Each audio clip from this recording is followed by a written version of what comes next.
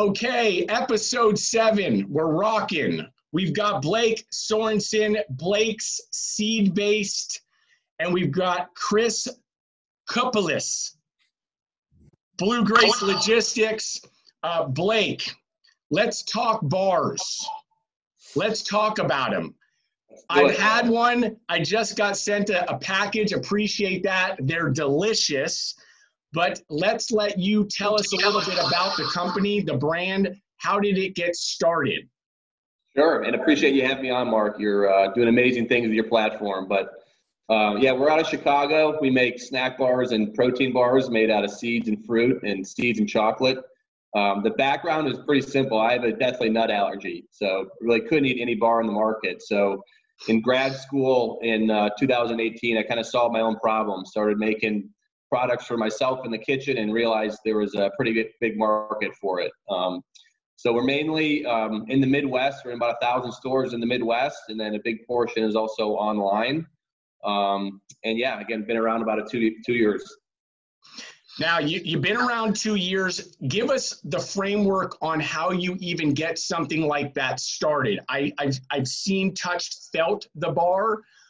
They look so clean.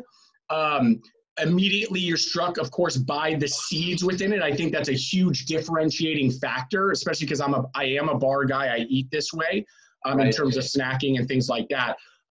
How did you find the particular, let's say, co-packer? How did you start that process? So it's pretty difficult because one of our value props is we have to make it in a certified nut-free and certified gluten-free and top 8 facility. So I probably visited 20 different facilities until I found one that could, fit what we needed. But a lot of it was reaching out to contacts, talking to competitors, Google. Eventually, the co-packer I found on Google and cold called. Okay, I like that, and that I've had that conversation. So you go in, for anybody listening who wants to start a food company. That's a big one that people don't realize can happen. Now it's what's said on the phone that's very important. The confidence, the bravado that you've got to provide when you are looking to start a project, so that you're not just that other guy or gal who called and thinks they have an idea, right?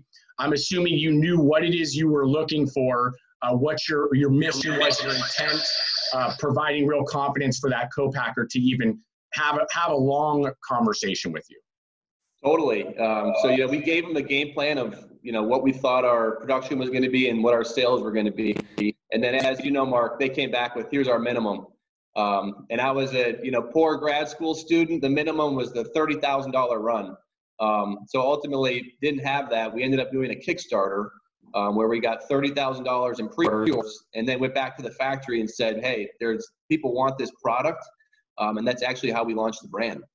Like that. And that's going to be helpful for some people, especially because we can transition this into the money part, which I've done a few times. It's the most important part. People don't realize food and beverage is expensive, and probably 5 times more than you think it is, and then even maybe 5 times more than that. How did you transition from that type of fundraising effort into really fundraising? Are you going to friends and family, and how much money have you raised, if you're allowed to talk about that sort of a topic? Yeah, so we did about 30,000 through Kickstarter, and then from that we kind of launched the business, had some initial sales, and then since we've done 2 convertible notes in the last 2 years, so we've raised just over $1 million, and then we'll do an equity round later this year, and we've raised it from angel investors mainly throughout the Midwest. Cool. $1 million, folks. Very important to understand that. Very more too. Yeah, I'll leave with $1 million is just the start. Yeah. So everybody who's listening to this understands that this is real money we're talking about, and it is, again, it's not an inexpensive business. You need money to not just start a food and beverage brand, but there takes a lot more money to not just sustain it, but to build it.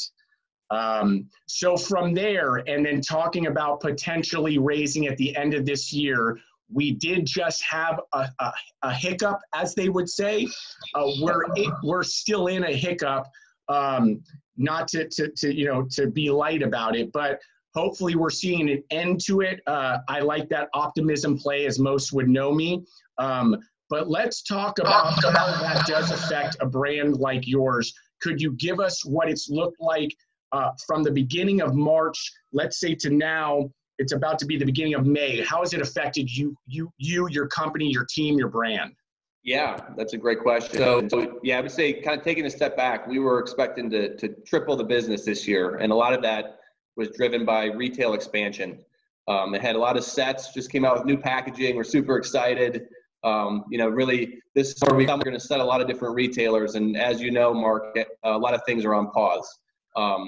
So we've kind of taken a step back and said, let's control what we can control. Let's, maximize our online sales. Food service, as you know, is pretty much paused at the moment. And then let's also look at the accounts we're in and maximize those and service those the best we can to get our velocities going. So, it's a definite hiccup, but again, nothing we can do. Things are going to come back. So we're just kind of putting things off a few months and controlling what we can control right now. I like it. You got to stay positive, show that optimism, and fight through this. Totally. I like to kind of defer over to the wartime CEO, put the plane on, dude, and just get there. Let's talk about 12 months from now, since that's a nice segue. This sort of plays itself out. I say another 30, 60 days to figure things out across the country. People start getting back out there. Those meetings that you may have had are now getting set up, let's say, for Q3, Q4. Fundraising starts occurring again. What does Blake's seed-based look like in 12 months from now?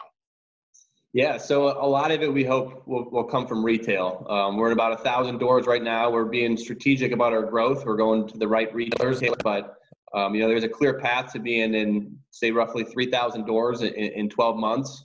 And then just continuing to hone our online acquisition, both on Amazon and our website. Those are the two big goals for us. I like it. Yeah, everybody needs to focus on direct-to-consumer. They should have been focused on direct-to-consumer before this. Totally. Even more so now. I think it's a good reminder. For us, we really try to target 20%, if possible, 20%. I'd like to raise that number as far as the percentage of our overall gross revenue. Is that a target that you would say you guys are looking for? Yeah, I mean, right now we're about 50-50. And, we would love to keep it, but that we'll start to skew more towards, retail. And eventually it'll be somewhere 80-20 around there. Cool. I like it. To leave us with a little segue here on what does really differentiate you on that shelf. I can picture the bar shelf right now at retail. I know it very well because I frequent it. It doesn't matter if it's a nutritional shop or a whole a natural grocer in my area. That's where I end up on the daily. So what is the big key driver for you? So the big thing is really the ingredients. You look at the bar set, there's really no bars that just really hone feature seeds. Seeds are the number one ingredient in our product. And we have new packaging. You can see the product. It looks pretty, and you can see it's real ingredients. So it's the ingredients, and it's also the fact that it's top 8 allergen free. In most main sets, we're the only bar that's free of the major allergens, and all that means is almost everyone can eat the product. So those are the two big things that we really like to communicate to our customers. Awesome, man. Well, I've had them. They're delicious, and I'm not just saying that. I actually believe it. So I really hope nothing but the success for you, your group, your team. And with that said, we get to move to Chris Kupelas. Close. Blue Grace Logistics. I know who you are. I think we're talking freight. Give us a little bit about you and your company, who uses it and why. For sure, yeah. So I'm Chris Kupelas. I work for Blue Grace Logistics. We're a transportation management firm. We focus on North American, less than truckload, and intermodal.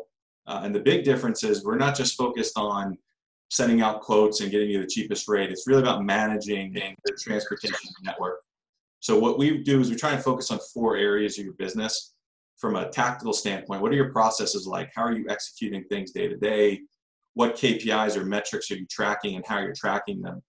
Then we also look at your internal systems, technology. What are you using to manage your orders? Do you have an ERP system? Are you using Excel or things like that to see how can we implement some technologies to automate a lot of your process, which builds a lot of scale and leverage for emerging brands.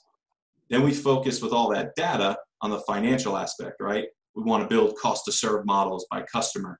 So when your sales team's going in, you really understand your profitability and the full, cost to serve a specific customer, as well as understanding like the variances that happen within transportation and understanding really how to allocate those costs.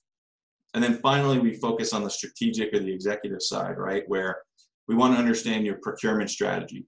We understand where you're looking to grow your business over the next couple of years and build your brand, whether that's moving to new 3PL facilities across the country or things like that, just to understand from a data perspective, what are the financial impacts of making those strategic moves. So companies that really work well with us are companies that are looking to build a scalable or lean model. We all know emerging brands, everyone's wearing multiple hats. So if we can kind of outsource part of that to help eliminate freight from being a headache in your day, it's really helpful for companies. And also organizations that are looking to utilize data to make business decisions and who are extremely focused on making every dollar they have to spend in transportation work for them in different ways. So, we have a full gamut of customers. I specialize in the CPG world, was lucky enough to be honored by Inbound Logistics as a rock star of food and beverage supply chain last year. If anyone wants to start a conversation or just talk about your business, send me an email or message on LinkedIn and be happy to learn a little bit more and hopefully give you some insights. All right, I like it. Now to close, because of what's happening right now, and even for us, I've noticed that freight has dropped significantly. You want to leave us with a little a snapshot of what we should be seeing out there in terms of quotes? Yeah, it's all supply and demand, right? It's a market. So right now, capacity is limited. So you're seeing a lot of people who can get extremely low rates on truckload. You'll see slight reductions on LTL because fuel is down a little bit, but not as much. But it is a perfect time to go out to a bid if you're trying to get carrier pricing in the LTL world. Now is the best time I've seen in the last 5 years. I like it. Blake, Chris, really enjoyed having you both on. I wish you nothing but the best. Take care. Be safe. Peace. Thanks, Mark. Thank you.